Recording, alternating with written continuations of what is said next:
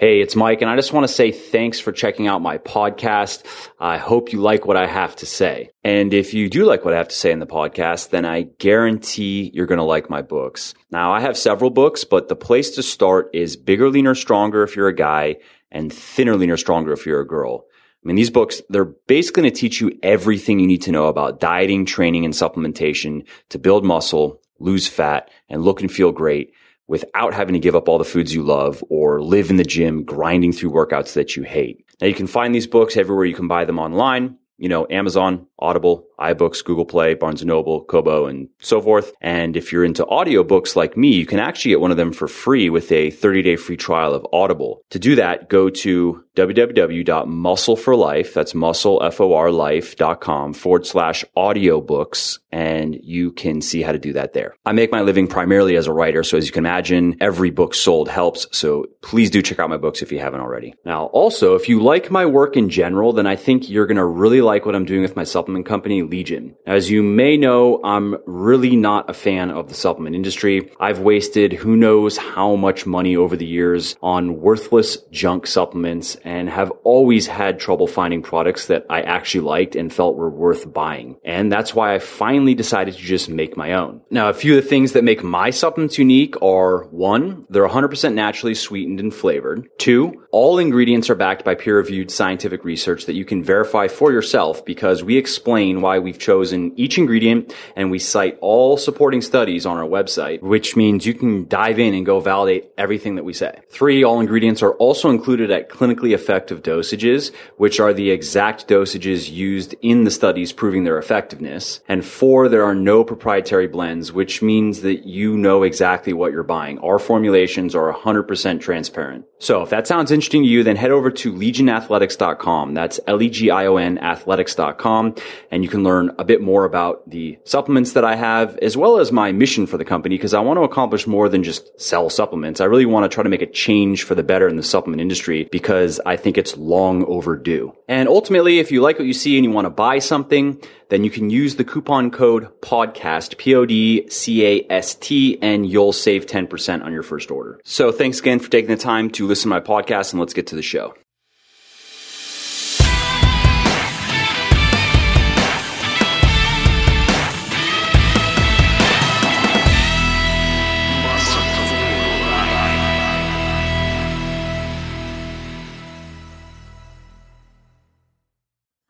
What's up? This is Mike Matthews from muscleforlife.com, and I am back with another episode of the podcast. In this episode, I interview Menno Henselmans from BayesianBodybuilding.com, and we talk about how genetics affects your muscle and strength gains and aesthetics. Now, I was excited to get Menno on the podcast because, 1, he has been requested many times by listeners, and 2, I thought he would be the perfect person to talk to about this because he is one of the leaders of the evidence-based fitness movement and one of a handful of people really in this space whose work I regularly follow and recommend. As you'll see, he knows his shit. So if you've been wondering about how your genetics influence things like the rate at which you can gain muscle and strength, how big and strong you can ultimately get, how your muscles look as they develop, and more, then I think you're going to like this interview. So let's get to it. Menno, thanks for coming on the show. I've missed you a few times, and I'm excited to talk to you. You're actually one of the guests that a lot of the people that listen to me have been requesting. So here we are. All right. My pleasure, Mike. Great. Yeah, so the discussion is going to be about genetics and what role they play in gaining muscle and strength.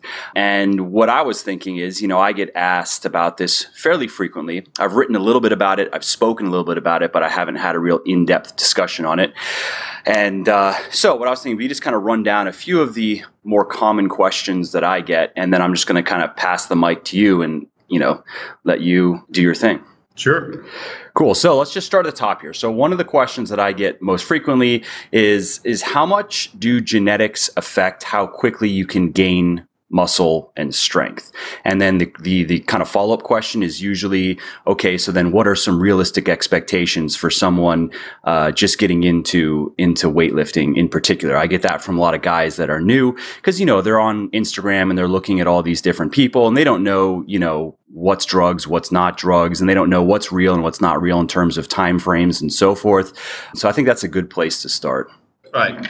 Starting with your first question, how much do genetics play? How big is the role of genetics in how much muscle you can gain, how strong you can get? It's big. To quantify how much, researchers for these kind of questions, they often express something as a hereditary coefficient, which is like the percent. It's roughly interpreted as the percentage that your genetics affect your results. Okay. So you can think of it as how much your genetics can predict relative to other factors, like environmental factors, in this case being your training program, your nutrition, how well you're sleeping, all of those things. Sure. And here we see that there is a very, very significant influence. We can start with that. It's so big, in fact, that in research, at least, we have people that are deemed non-responders because on any given training program, they don't grow any muscle at all, or they gain any strength. And I'm actually not really in favor of the term non-responder because in all my years of coaching experience, and as a coach, you often get the hard gainers and the people that have tried everything. Yeah. I have a lot of people that, they've had 5 different coaches and they're like, okay, this is basically the last attempt I'm going to make. Yep. And what I've seen is I've had one person that really probably couldn't gain any more muscle. He could lose fat, he could get a six-pack, he could build some strength at least. Yeah. But in terms of muscle growth, it was so little that he was already like intermediate level, so definitely not. I was going to say, because you just said any more, so I don't.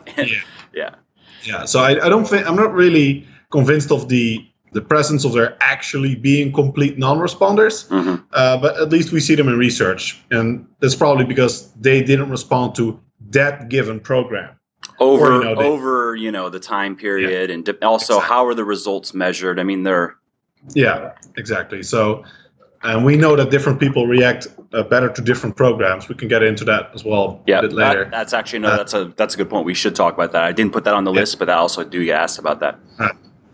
So we have these people that at least to that given program they don't respond, and other people we see rates of increase in those kind of studies of I think 2 to 3-fold. So you have people gaining like 250% strength, which is huge. Like so they're more than doubling their strength level, and other people they don't really gain anything. So we have this huge variance. That is a fact. But if we look at the hereditary coefficient, we see that it's around 50%. And I think for obesity, the most recent estimates are actually closer to 40%. So your genes would explain 40% of who gets obese and who doesn't. And that's actually less, 40% at least, than what we see in most other research. Because for people that don't know, I actually came from a background of economics, psychology, and statistics. And I made the career switch from business consultant to working as an online coach. And so I'm familiar with a lot of other research areas as well. And I know that in most other areas, 50% is actually deemed normal. So it's actually just seen as a normal average, which is kind of almost seems too coincidental, right? Like you have environmental factors and you have genetic factors, and it seems that there's a balance there. Things, it's about 1-to-1. It's about 50-50. So it seems too coincidental, but it's true for a ton of things, including, for example, your personality. So in that line, like you can get screwed over by your genetics more in terms of strength training that you can get screwed over for your intelligence or your personality or your height, any other such factor. So in that line, it's not that bad. But we do just see these huge variants. And I think a lot of people may be a bit thinking about it too gloomy because they look at the extreme outliers, right? They hear about these non-responders, and then they think of stories like the most famous, I think, that has actually been verified is Andy Bolton. I often use him as an example in my PT course, where as the example of the most extreme outlier, because I think he squatted, I think it was 500 pounds the first session he was in the gym, or something like the first session. Yeah, with a 600-pound deadlift soon to follow. And that's I know one person that is, I mean, he's not that much of a freak, but his first deadlift ever was like 405 and now he's pulling, a year and a half later, he's pulling 600 plus. What is that? That's good. And he's you would look at him, he just looks like a normal guy. Like now he looks a bit more muscular, but he's not he's not the short, super stocky dude. He's actually like 6'4" and looks pretty muscular, fairly muscular, but you would never guess. Like he could. I told him he should go into gyms and just make bets. He could just make money that way. Yeah, well, that's another interesting aspect of genetics, is that how much can you predict based on what you see, right? Right. So for strength, we know that the variance is a lot bigger, and it's actually really straightforward as to why this is. Why we see more variance for strength than for muscle growth. And that is because everything that affects muscle growth basically also affects your strength. Right. Because given any sort of neural level, I often use the analogy of your brain being the driver and your muscles being the race car. So given any level of neural development, a bigger muscle means more total force production. Mm-hmm. So, or specifically, a scientist would say that a larger cross-sectional area, all else being equal, always increases total potential force output of that muscle tissue. Right. And therefore, we see that we have this variance in muscle growth. How much muscle can you gain? But the variance in strength is even bigger, because not only we these morphological factors, as they're called, so factors like muscle size that affect your strength. We also have other morphological factors like biomechanical factors. For example, the angle at which a muscle inserts on the tendon, even a very minor difference in this angle or pennation angle of the muscle, for example, these which you cannot see at all, just visually, looking at like degrees, and all of this being internal in your body can make a huge difference, because we are talking about these tiny angles that you can have a slight difference in angle that basically doubles the leverage the muscle has on a particular bone or joint.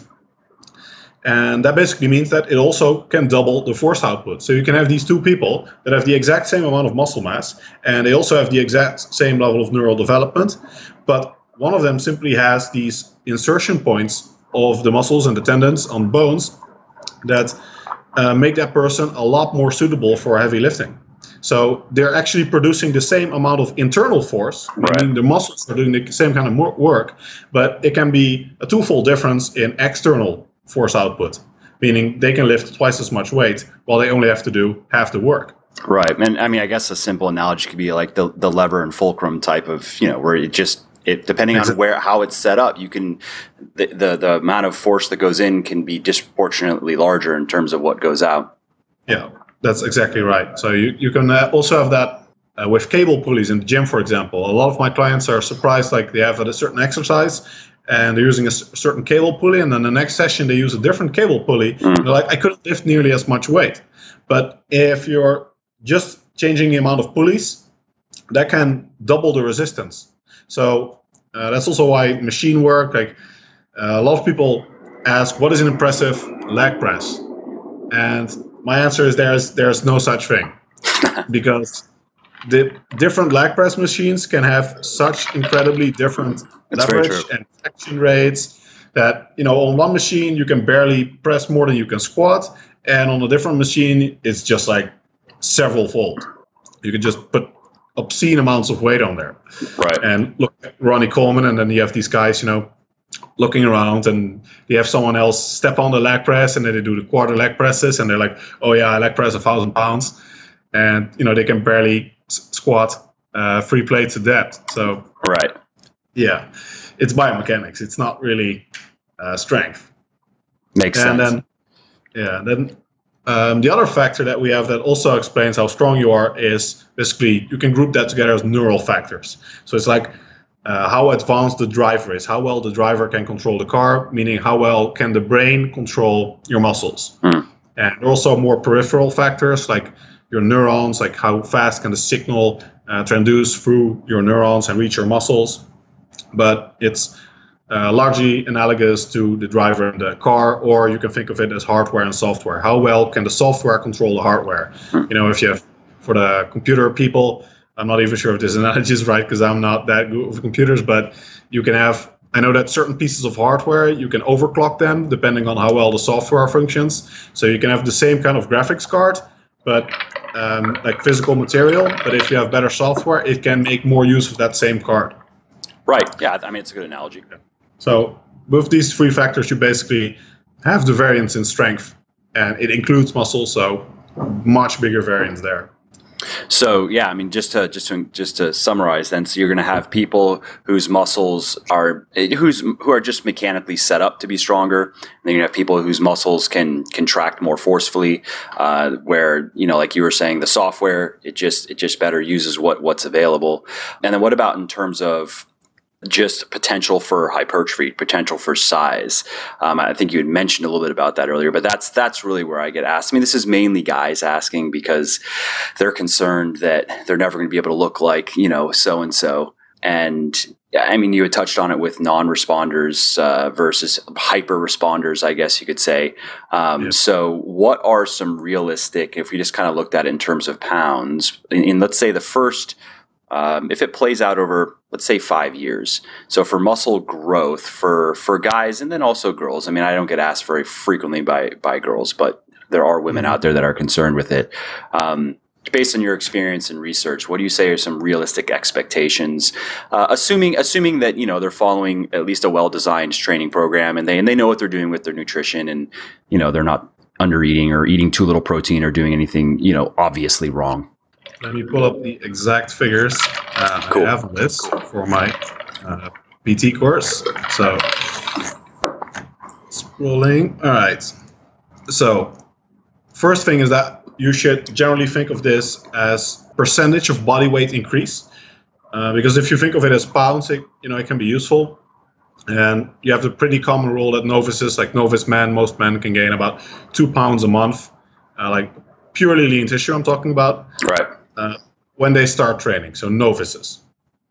But beyond that, it gets very tricky because, you have one guy that weighs 200 pounds, another guy that weighs 60 pounds, then obviously, they're going to have a very big difference in how many pounds of muscle they can add. So I generally like to express everything in terms of percentage increase in body weight gain. And the nice thing about that is then you also take the gender difference into account because contrary to popular belief, men and women actually have the same muscular potential. So given the same starting muscle mass, same baseline muscle mass, they can actually grow the same amount. And I have a very in-depth article on that on my website, The Natural Muscular Potential of Women, I think it's called. And I've read that article, I liked it. Yeah, you can check that for all the references, or listeners can. But yeah, there's a lot of research from protein synthesis, from chronic training studies that actually looked at muscle growth, and also from elite athletes, like cross-sectionally. And it all points in the same direction, that the muscular potential is actually the same, although they do respond differently to different training programs. So men and women should not generally train and eat exactly the same, but that's a different topic. To the actual figures. And just to not leave people in the mystery, so then what's the big difference there? It's where women start, right? It's that they start with so little. So the big difference between men and women in terms of muscle is that women start with so much less, right? Like the average woman. Exactly. They just weigh a lot less and they have a higher body fat percentage, like naturally, because boobs and, well, other factors as well. But hips and, got to rear children and stuff. These factors, they start with a lot lower baseline level of fat-free mass. But given the same starting point of fat-free mass in terms of pounds or kilograms, the muscular potential is the same. So, and given the same starting weight, the potential is also very similar. So if you have 170-pound male and a 170-pound woman, there's very little difference in what they're going to be able to accomplish in terms of strength and muscle growth. For power, men perform better, which is why in most sports men do dominate. But there's also cultural differences there. So right, that'd be anyway. I would like to have you on another time to talk about that. That'd be That'd be interesting. Sure. Anything that any of the episodes that are more specifically geared towards women do particularly well, because a lot of the stuff tends to be more male oriented. So, yeah, that's true. That's also what I discussed in the article. There's this huge, you're inclined to say discrimination, but it's not discrimination. It's just a disproportionate amount of men in the industry, and therefore a disproportionate amount of male coaches and coaches receiving male clients, etc. So it's almost a supply and demand thing. There's a bias there that just kind of has naturally developed. It's just differences in the market population. Right. But as a reference, by the way, my audience is about 2-to-1 male to female, and that's pretty consistent across like my coaching applications, the clients I work with, Facebook. I haven't checked my website data in like a year, but I think it was the same there as well. I'm like 60% men, 40% women. So there are enough women that it would be a productive conversation. Yeah. So the actual rates that I think are realistic based on the research, my experience that I have in my PT course, novice individuals can expect to gain about 1% of body weight per week. And that's basically cut in half as soon as you're at the intermediate level. And intermediate here means like seriously trained. Now, 1% per week? No, per month. Yeah, per week. So that's like. Well, that'd be like, so if somebody is 200 pounds, then you're talking about 2 pounds. I mean, because that scales down then in time, right? Yeah, it scales down very rapidly. Well, like, okay, good. Yeah, I just want to make sure everybody, because the guy's gonna be like, "What? I can gain? I could gain for my first year. I can gain, if I'm starting at 150 pounds, I can gain all 50 pounds in the first year." That's the other thing. Remind me, like in a second, what the time frames we should attach to this. Sure. But yeah, so for a novice, which basically means like starting with untrained, right? Okay. Completely untrained. Right. 1%. So yeah, that's aggressive, and that's. I think realistic but achievable for the average individual. Okay. So this is what for how long do you see that playing out? Not long. Like you're talking about 6 months or so, probably. Okay. At best. But yeah, I think in your first year you can see very significant growth rates. Like I started at 65 kilos myself, and then I actually sort of unintentionally dropped down to 60 kilos, and that's really, really low weight because I was already 6 foot at that point, close to 6'1" even. And then within a year, I bulk up to about 80 kilos, still with abs. Wow. So I then spent about 10 more years basically recomping to get to that same weight, but in contest shape. And then now in the last 5 years or so, I managed to get to like 6 more kilos. So yeah, it scales down really fast. But the thing is, how many people start off on an optimized program? Right. Almost nobody does. Right. So everyone, they have to trial and error. They need to figure things out. So it's even among my clients, because it's still rare that you have a novice start off training completely optimally, doing everything right, because either the adherence just isn't there yet, or they have other goals, or they're only willing to train twice a week. Even if they have the coaching, often it's still not going to be they're actually maxing out on their potential. Right. So everything being right, 1% per week of body weight. Okay. Can be gained, like lean tissue. Okay. Well, maybe like a little fat. But and would you say that that's right down? That's for a person with average genetics, or you say that's for a person that responds better than average, or just the average person? Okay. Yeah.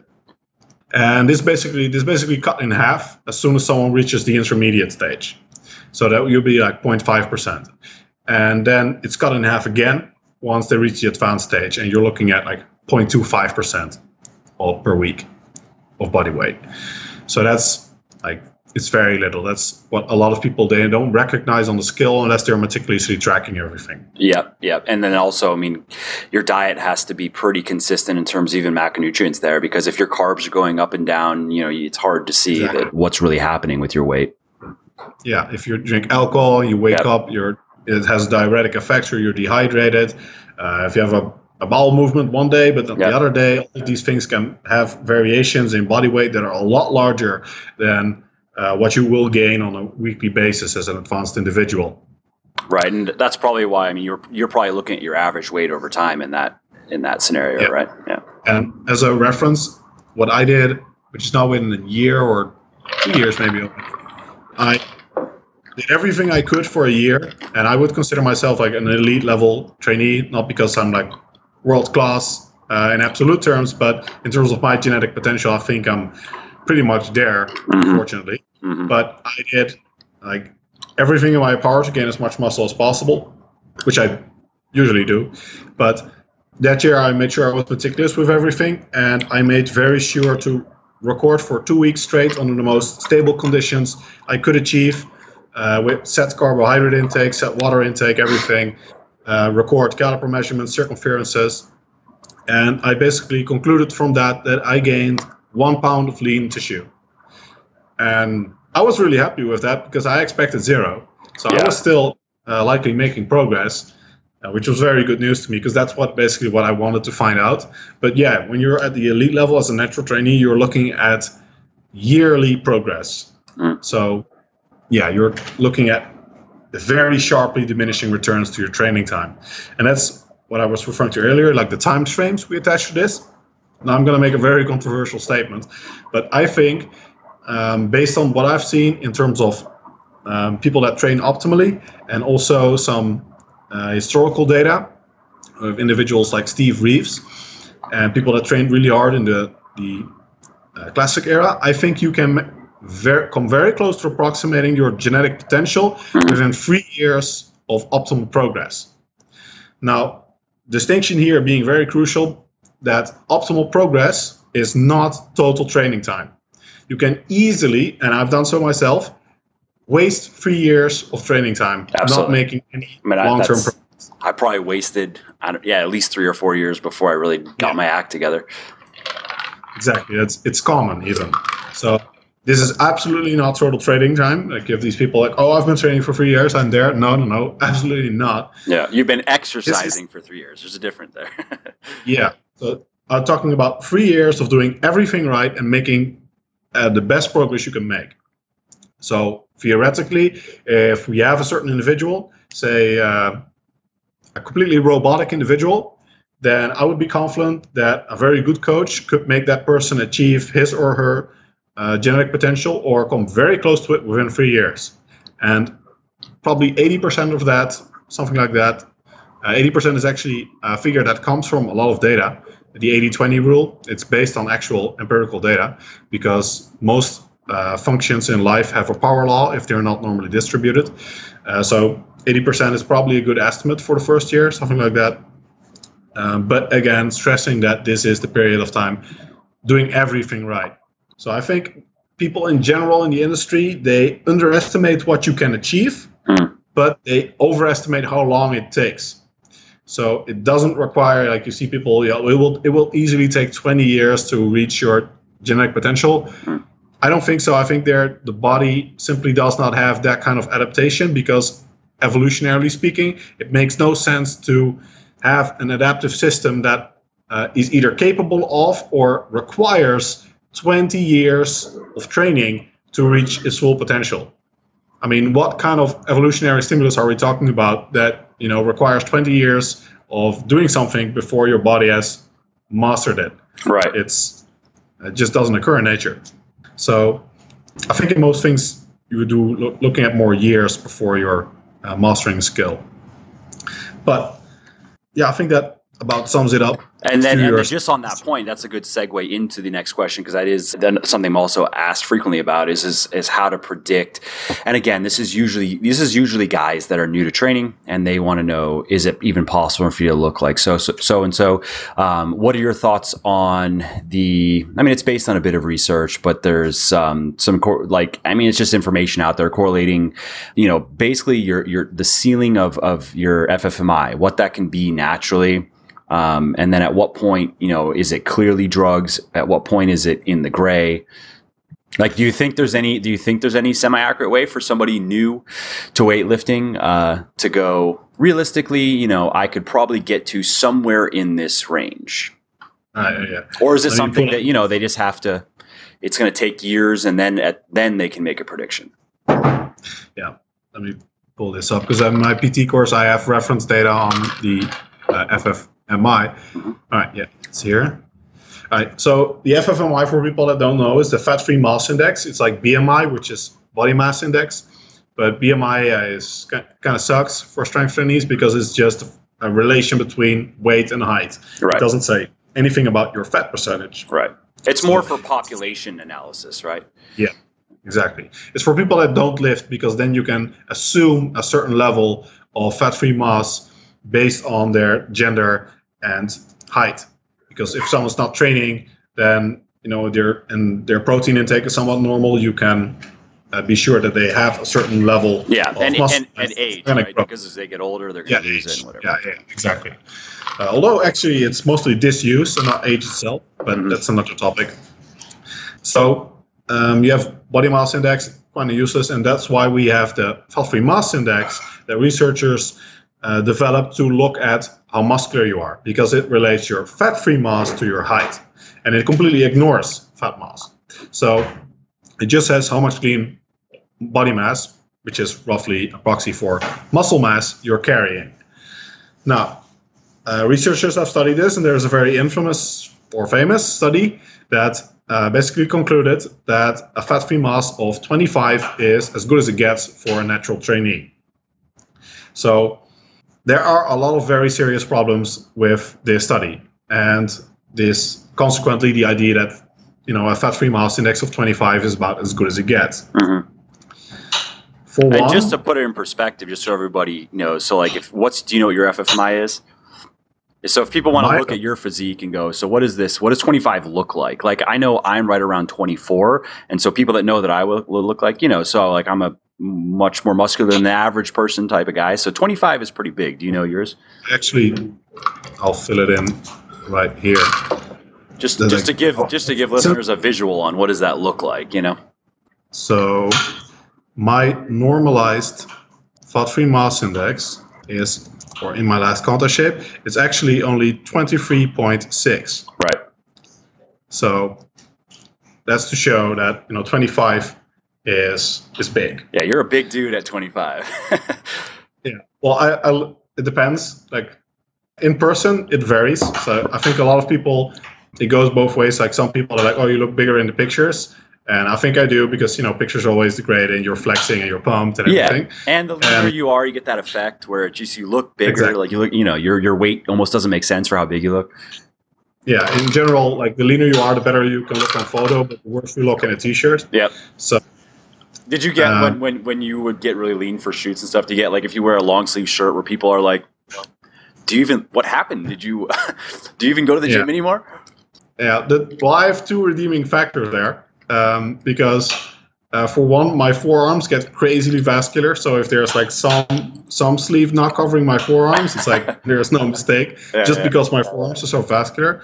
And second thing is why a lot of people actually think I look bigger in person. Mostly, I think it's the difference between people that have seen a lot of very big dudes and they see me in person and like I'm not that impressive. Right. They have a bigger impression from the photos. But on the other hand, you have people that haven't really seen a lot of truly big guys. And then when they see me, they're like, "Oh shit, 6'1", 200 pounds is actually a big dude." Yeah. So, and I have like my shoulders are genetically my best body part, so I have quite wide shoulders. And combined with height, is that especially here in Asia and like when I was touring in India, people are like, "Holy crap!" Yeah, you're like Godzilla over there. Yeah, exactly. Because I'm like literally a full head taller and very broad shouldered. So. That's funny. Yeah, it all depends on who you ask. Sure. But anyway, fat-free mass index. You have that study that concluded 25 is about as good as it gets. But all that study really did is they got together a bunch of like muscular guys, strong guys. Like they had some truly high-level people in there, like international bodybuilders, powerlifters that won set records. And they basically concluded that in that sample, 25 was as good as it got. Mm-hmm. Thing is, it was just getting a bunch of people together. So, there's no way to conclude from that just because in this sample it didn't occur, that it's not possible. Right. So, and actually that same study concluded that it is possible because they analyzed the records of pre-steroid, like legitimately almost could not have been steroid physiques, like Steve Reeves and like the 30s, early 40s, where steroids simply were not in circulation yet, or you were looking like serious conspiracy theory level stuff to think that these people were on steroids. And you think that with Reeves? Because, I mean, testosterone was pretty widely available at that time, right? Yeah, Reeves was actually sort of in the transition period where I think Reeves was natural, but there are some people, I think there was a letter of someone saying that he wasn't. I remember reading about it, and I was like, "Interesting." Huh. Yeah, so it was like a bit in the mixed gray era. Yeah. It went way before that as well. Sure. And let me pull it up as well. So the reference 28.0 is the largest natural trainee ever recorded. That's big. So yeah, that's 3 points above 25. And I'll give the other reference data as well here. So normalized fat-free mass index, 28 is the largest natural trainee ever scientifically documented. Here's the other thing. We have a case study of another world-class natural pro bodybuilder that was followed with blood work for a very long time period during his whole contest prep. And his fat-free mass index was 25.4. Okay. So there again goes the idea of it not being possible to get above that level. It's just rare. Right. So that 25 level is where, the average person probably, it's a pretty decent sample that they're not going to get above 25 while they're six-pack lean. Right. Big distinction there because, sumo wrestlers are actually among the largest, most muscular individuals on the planet. If you look at cross-sectional data, and a lot of these guys, they don't do strength training, and they basically just sit around and eat all day. Well, they do a lot of...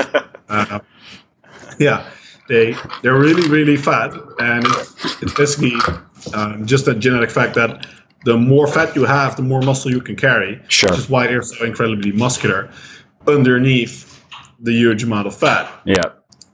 We also see this in many powerlifters, bodybuilders, and it's the infamous story of people saying, like, oh, my fat-free mass index is this, and I have these standards, and my biceps is this amount of inches, so all of these guys are all really small.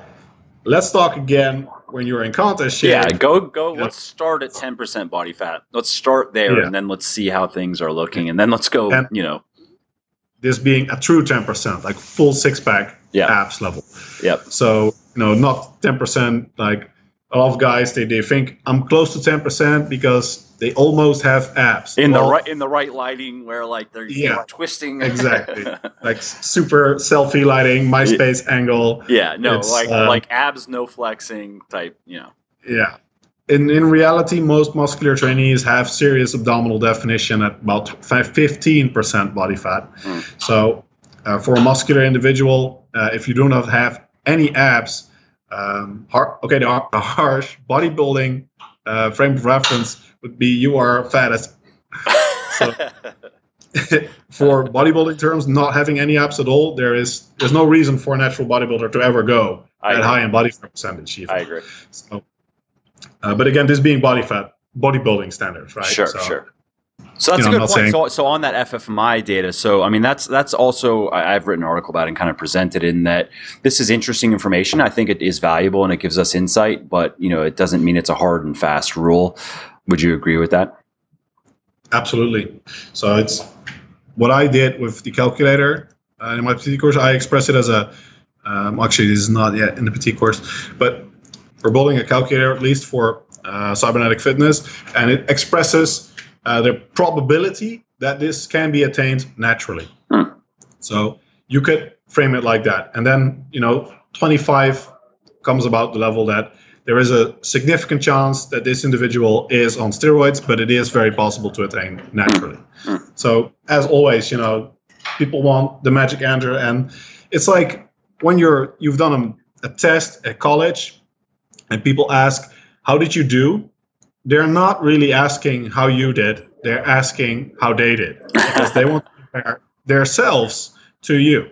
And that's the same when people ask, is that guy natural? They really don't care if that guy's natural. They want to know, can I look like that? Exactly. And it's a nonsensical question, because you look different, you have different genetics. You'll never know if that person was natural or not. Yep.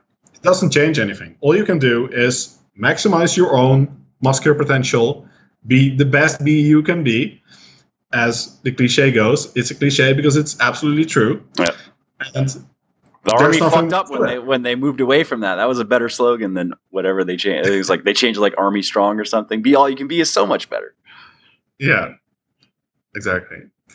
But yeah, I mean that's all you can do. So yeah. You can look at all these guys and it doesn't make sense. It doesn't have any practical information for your life. I agree. And I mean, to that point, it's even where a lot of people, I mean, drugs are very prevalent in not just sort of bodybuilding, but in weightlifting in general. And just because people would be surprised if they knew what people, and I've said this many times, in the gym are on drugs and are not on drugs. Because just because someone looks, by bodybuilding standards, pretty bad. Like, they're overweight and they don't really have much in the way of proportionate muscle development. A lot of people that are on drugs, that's the state. That's what it is. That's what they've gotten out of it. Yeah. And then on the other hand, you have people that look quite good, that stay lean, that have done a good job building their body in an intelligent way, and they look great and they're not on drugs. So there are obvious cases when people are scrolling around on Instagram. Yeah, there are guys that there's no question, absolutely no question. Their shoulders are bigger than their heads and their FFMI would be, 30 plus. Of course, drugs. But, to that point, it's hard to really know, because just because someone looks good doesn't mean drugs. Just because someone looks bad, but they're just kind of big and strong, that could absolutely be drugs. Yeah, exactly. That's the other reference point I had here. It's really interesting. In that study, they also looked at steroid users to compare them with the natural trainees. And the average steroid user had a fat-free mass of 24.8. So actually below the supposed natural limit. Yep. And let me see if I can pull this up somewhere as well. I have also calculated the fat-free mass indices of individuals that are clearly not natural. Right. Okay, yeah. So I don't have their fat-free mass indices here, but yeah, at least the percentages that, if you would do the math on the probability, the percentage that they are in fact natural, you get that guys like Ronnie Coleman, Jay Cutler, Dorian Yates, it's 0%. Sure. It's just, there's no rounding. Like statistically, there's no chance in hell you're going to look like that naturally. Yeah. Which aligns with common sense, right? Right. Have you seen, just to that point, have you seen the picture of, or a few pictures of Ronnie Coleman? Because he said himself on, I was like some interview or something, that he started doing steroids at 23, I think he said. And really? Yeah. Actually, I'll find it after this. I've written about it, and I even linked to where he himself was talking about it. But if you see pictures, have you seen pictures of him even like by his own? I don't know why he'd be lying then. He just was open about it, saying, yeah, this is when I started doing it. And you see pictures of him at around that, like right in before he got on drugs. And he, to this point, I guarantee you his FFMI was quite high. He was fucking huge. Like impressive. I mean, bigger than he could have been one of these guys on Instagram, with 1 million plus followers even before drugs. Yeah, but I'm not sure of Ronnie Coleman's history, like at what age he attained what, but I had it on good account that he attained his pro card before he started drugs. So I'm not sure if that matches up with that. I think, yeah. I mean, again, when we get, I'll find it. I'll email it to you. That may be, it was like over a year ago or something when I came across it, where he was talking about, I believe that's true. I believe that was like the timeline, because he got introduced to it by another professional bodybuilder. Was like, dude, you need to try this shit because look, you're ridiculous. You know what I mean? And he's like, okay. Yeah, I absolutely believe that. Like I've heard that about Ronnie Coleman too, and like some other guys that are just already obscenely big before they started using drugs. And I mean, that makes sense because at the top elite level, those are the individuals you'd expect to find, right? They have it all. Yep. Like they have the genetics and the drugs and the dedication. Yeah, and it's like that with any sport. I mean, you have the best football players, or even just anyone that makes the NFL was a genetic freak their entire life. They were better. They were the best. They stepped on the field at 6 years old and were just better than anybody, and that was basically the story of their life until they made it to the NFL. Yeah, that's actually an interesting thing about the relation between genetic potential and dedication. In my experience, it is strongly negative, being that the most talented individuals often do not have the dedication that especially intermediate level trainees have. In my experience, I think the optimal lies about intermediate level, or even is just completely negative with the more hard gainer you are, the more you're willing to do. Like in the Netherlands, for example, we have this gymnast, Jury van Gelder. There's a great example. I thought about posting that during the Olympics because there was this scandal that on the day before his event, I'm not really sure of the particulars, but on the day before his competition or something, he was partying, using cocaine. He had a history of cocaine use as well. So, you're talking about someone performing in the Olympics, and they cannot muster the dedication not to go drinking and using drugs the day before the event. Yeah. I mean, if you compare that to like amateur level bodybuilders that I'm coaching, if you would give that dedication to Jury van Gelder, world domination. We would have a specimen. Yeah. So yeah, there's a friend of mine. He ran track in high school, and he was like one of the fastest kids in Florida. He didn't take it very seriously, but I mean, he would go to, before a run, he would just like go to McDonald's and just eat a couple hamburgers and show up and not really even warm up, and then just run really fucking fast, faster than everybody, and he just didn't pay attention to anything. It was just something he did.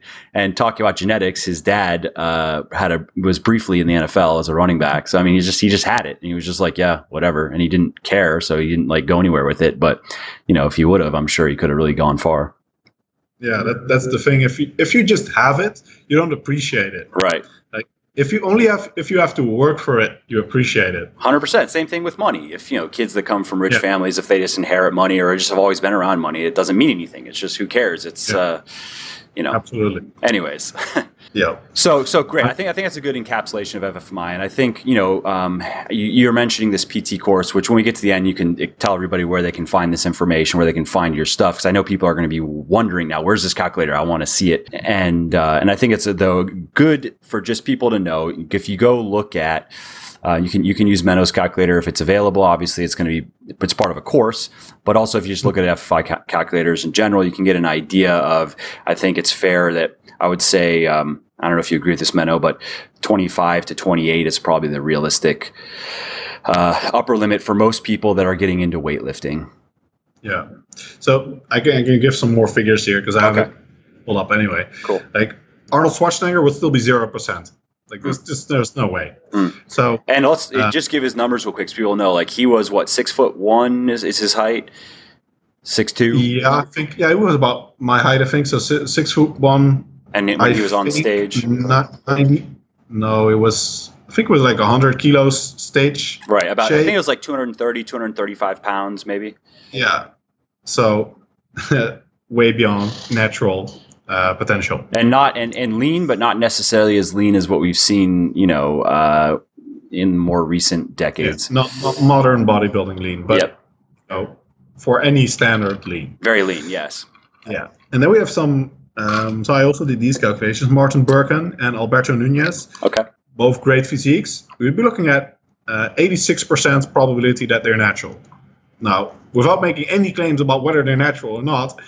For a lot of people, these are physiques that can be obtained naturally. Right. Natalia Melo, like 98% probability of being naturally achievable. Not too surprising because she doesn't compete in bodybuilding or anything. Right. Frank Zane and Ziz, you're looking at the range of 21% probability of being natural. Interesting. So that makes sense with Zane, but what was Ziz's numbers? What information are you putting in there? I'm curious. Yeah, I'm not sure. I just have this percentage outputs. But yeah, Ziz, it fluctuated a lot. I probably had Ziz's top numbers.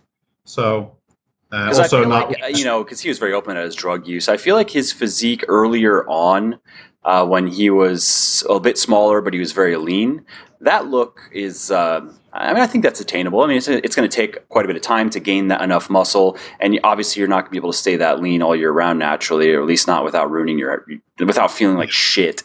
But I would think that someone could naturally achieve that look and maintain it for a little bit, and if they want to do pictures and whatever.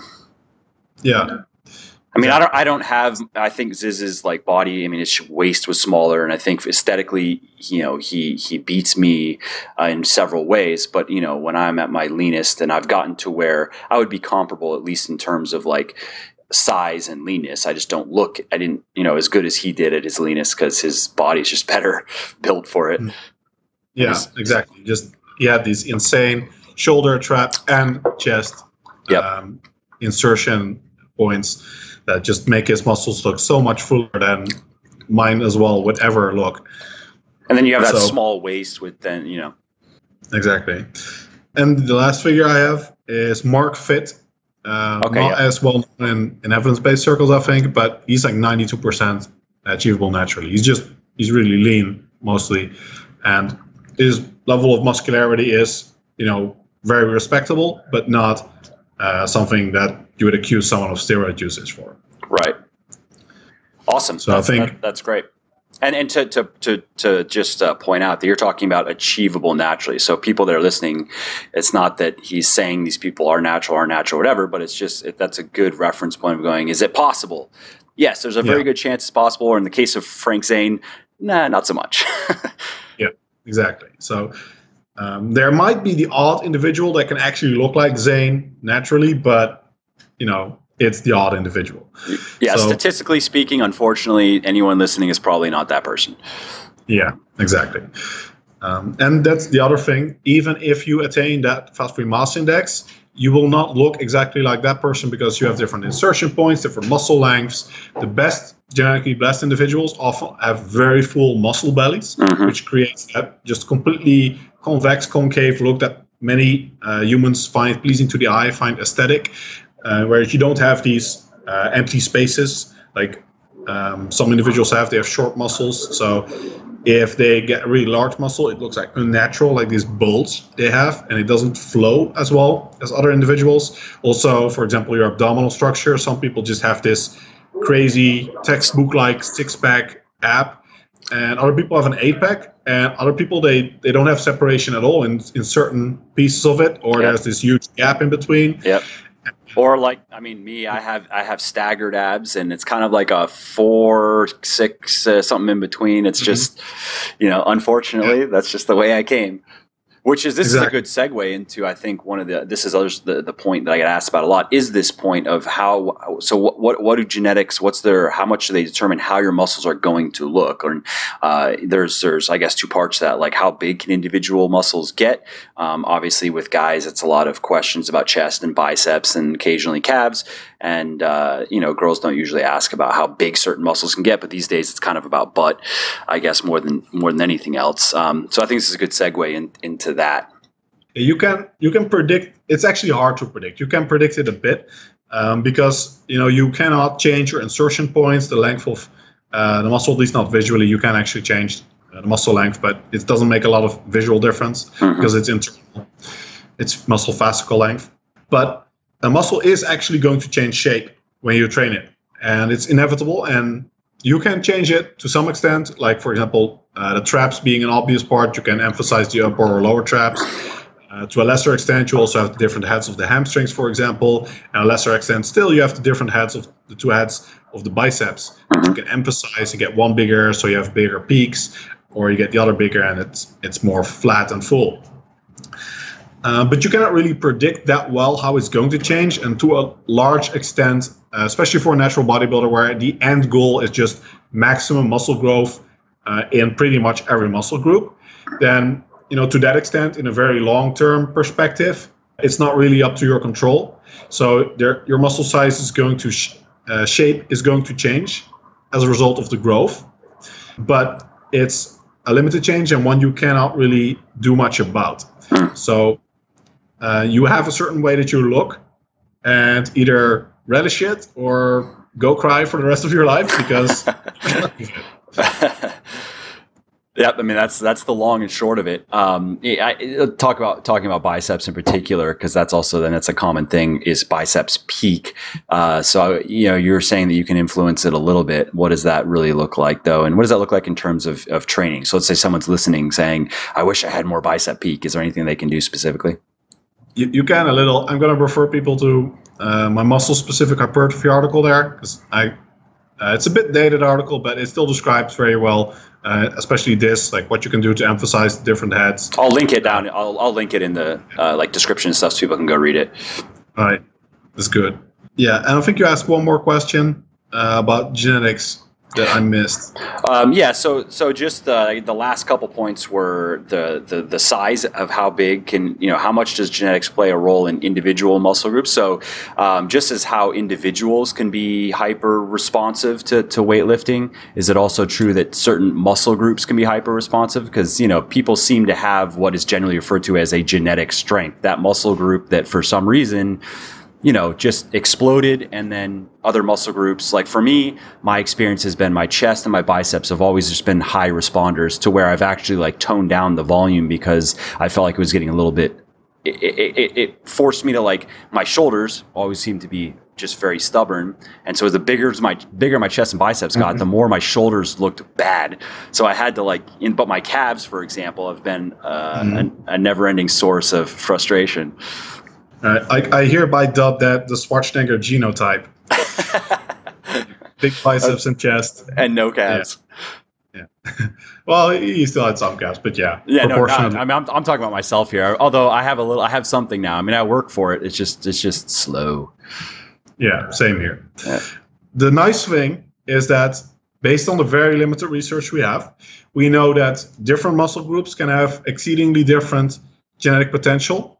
And again, based on the very limited research that we have, I'm not really convinced of this, but at least in animals, it suggests that there is in fact almost no relation between different muscle groups and their genetic potential.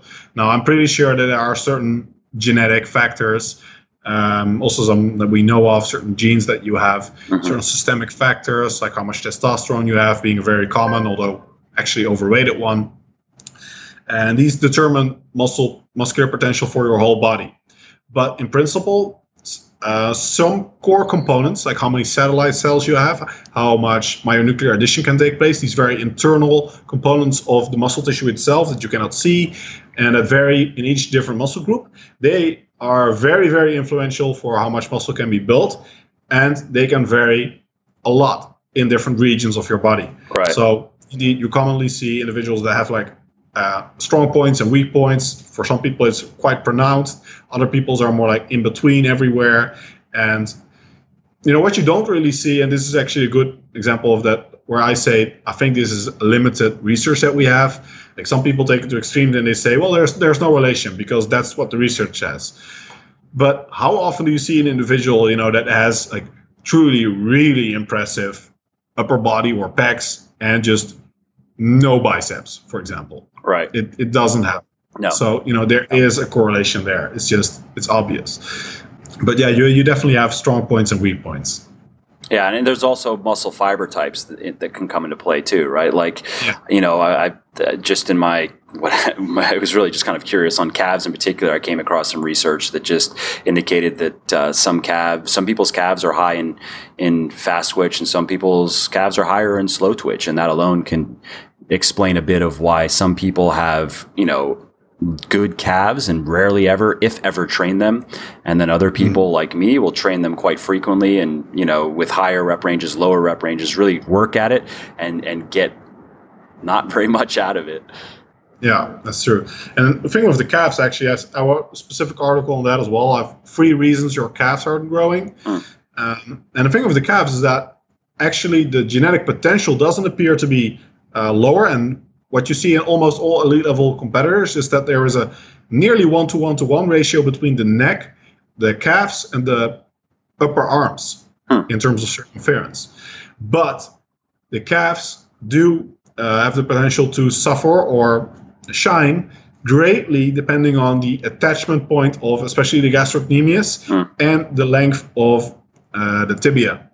So what you probably have and what I have too is that you have quite long lower legs. Yes. And the muscle is attached quite high up on the bone. So it has to stretch a longer distance. Yeah, and it's just that one part. You can get like a nice, if you flex it, you get this nice bulge. But if you're just standing, then it doesn't appear very impressive because you have this long lower leg, and indeed it's stretched over a significant part. Whereas other people, the calves just sort of flare out more. It's like an exaggerated version of quad sweep. Some people have a lot more of it than others. I also have very little quad sweep, just like Arnold Schwarzenegger. Actually, a very similar structure, not the size, unfortunately, of the quads of Arnold Schwarzenegger. And whereas other people, they just flare out way to the sides. Yeah.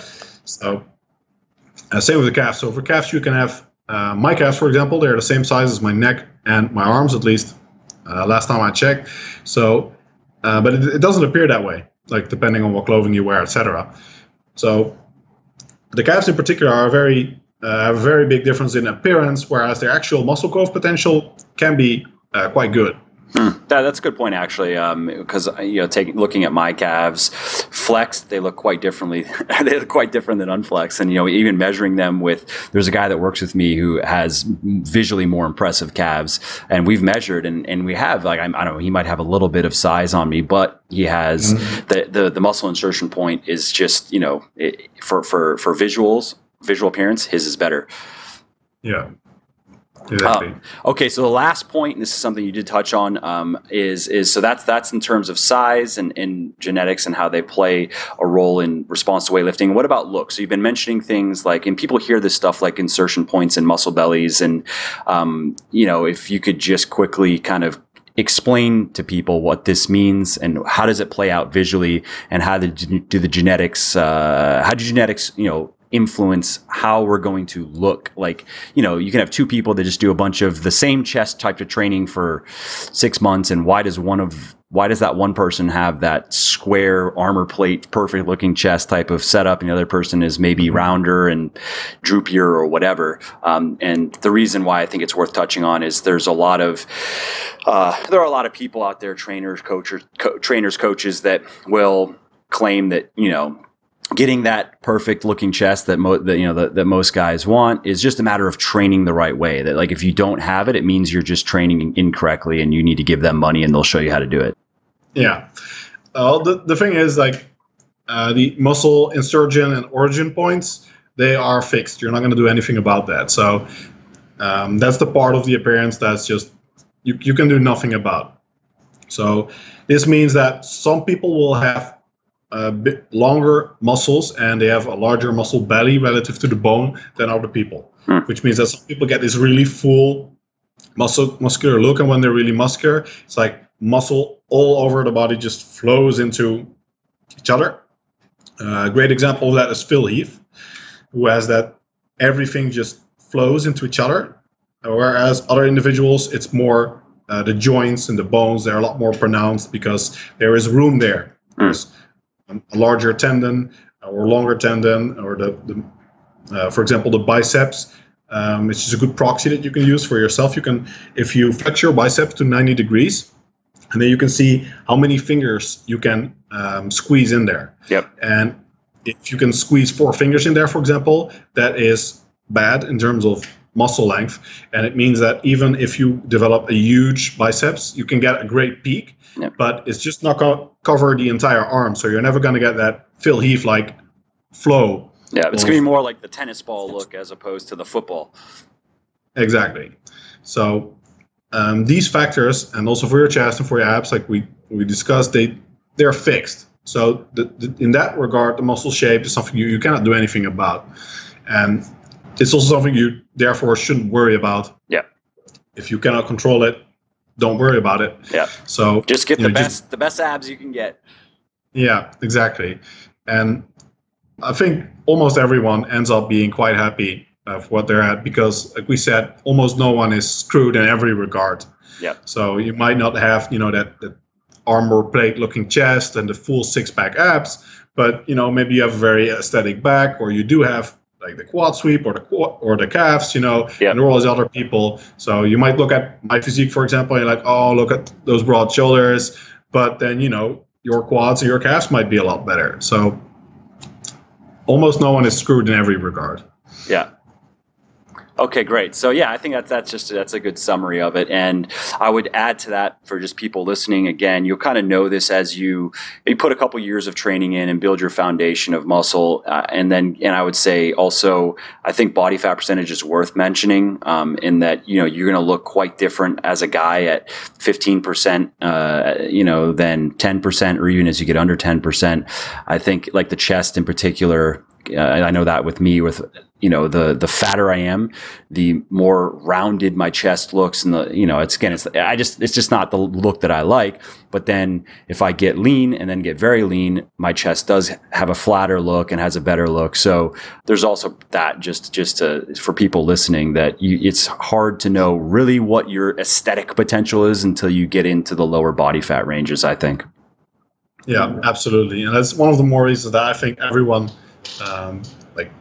It's one of the best experiences in your life to get down to a really seriously lean body fat percentage at one point. It will not just teach you all these aesthetic things, but you'll learn so much in the process. It's truly one of the things everyone should do, like the non-BS bucket list. Yeah. No, I agree. Would you say though that, you have to be able to give it up though too, because there's that now where anything, if you get really lean, anything higher almost just is less satisfying. And now you have like this new standard that you've kind of set for yourself. Yeah, that definitely. But that's one of the nice things you learn, that there's always a trade-off. And then you learn, like a lot of people, they just think, I want to be as lean as possible. Mm-hmm. Then once you've actually been that lean, like now for me, I was in contest shape for a really long period, because during my last contest prep, I had to switch show, and then I had to move about 7 times or so. And wow. I ended up being basically in contest shape for, I think in total, probably about 9 months. Wow. Which is, it takes its toll. Yeah. So now I really generally don't care about being that lean anymore. So I'm just got it out of your system. Yeah. I'm in Asia now, and all these different foods are here to try. And I'm like, I can get that lean again in a few months. Yeah. I have all the tools, and it's just a matter of putting my mind to it, and then I'll do it. But there's no point in me staying that lean long term right now. So that's the nice thing. You get the control, and you are aware of the trade-offs, and it really puts things into perspective. Yeah, no, I agree. That's a good point. All right, well, we could go on for probably quite some time talking about all kinds of things. So to wrap up here, where can people find you and find your work? And then also, you were mentioning a PT course. I know people are going to want to hear about that. You can find basically all my stuff and my team stuff on BayesianBodybuilding.com. And if you want to just spell that out so people. Yeah, Bayesian. Well, just link it, like Bayesian. Oh yeah, okay, I'll put it. Yeah. BAYE. So, yeah. And we're on Facebook, Twitter, Instagram, and looking into a few other things. But those are the big ones, and you can find them all as well. We have a newsletter, so you can just check it out, see if you're interested. Yeah, and I'll throw in there that I don't follow regularly too many people in this space, just because I find it's not productive. But you're one of the guys that I regularly read, and you obviously know what you're talking about, and so I recommend everybody listening, go follow Menno, follow his work, and you will learn things. I hope so. Yeah. Mm-hmm. Okay, cool. So are there any projects that you have that you're working on now that are coming up that you want people to know about? Not particularly. I'm knee deep in an English PT course and a Dutch PT course, and just doing a lot of coaching at the moment. Cool. We're expanding social media outreach, so we're going to post a lot of infographics on cool new studies. Nice. Awesome. Okay, great. Well, I think that's a wrap. I really appreciate, again, you taking the time. It's been very informative. I know people are really going to like the interview because, again, these are questions that get asked, and that's why it's on my list. I'm like, I need to do a podcast. I need to find someone really good on this. So I think you've delivered perfectly. So I think you'll probably get some feedback from people. My pleasure. Awesome. Thank you. Hey, it's Mike again. Hope you like the podcast.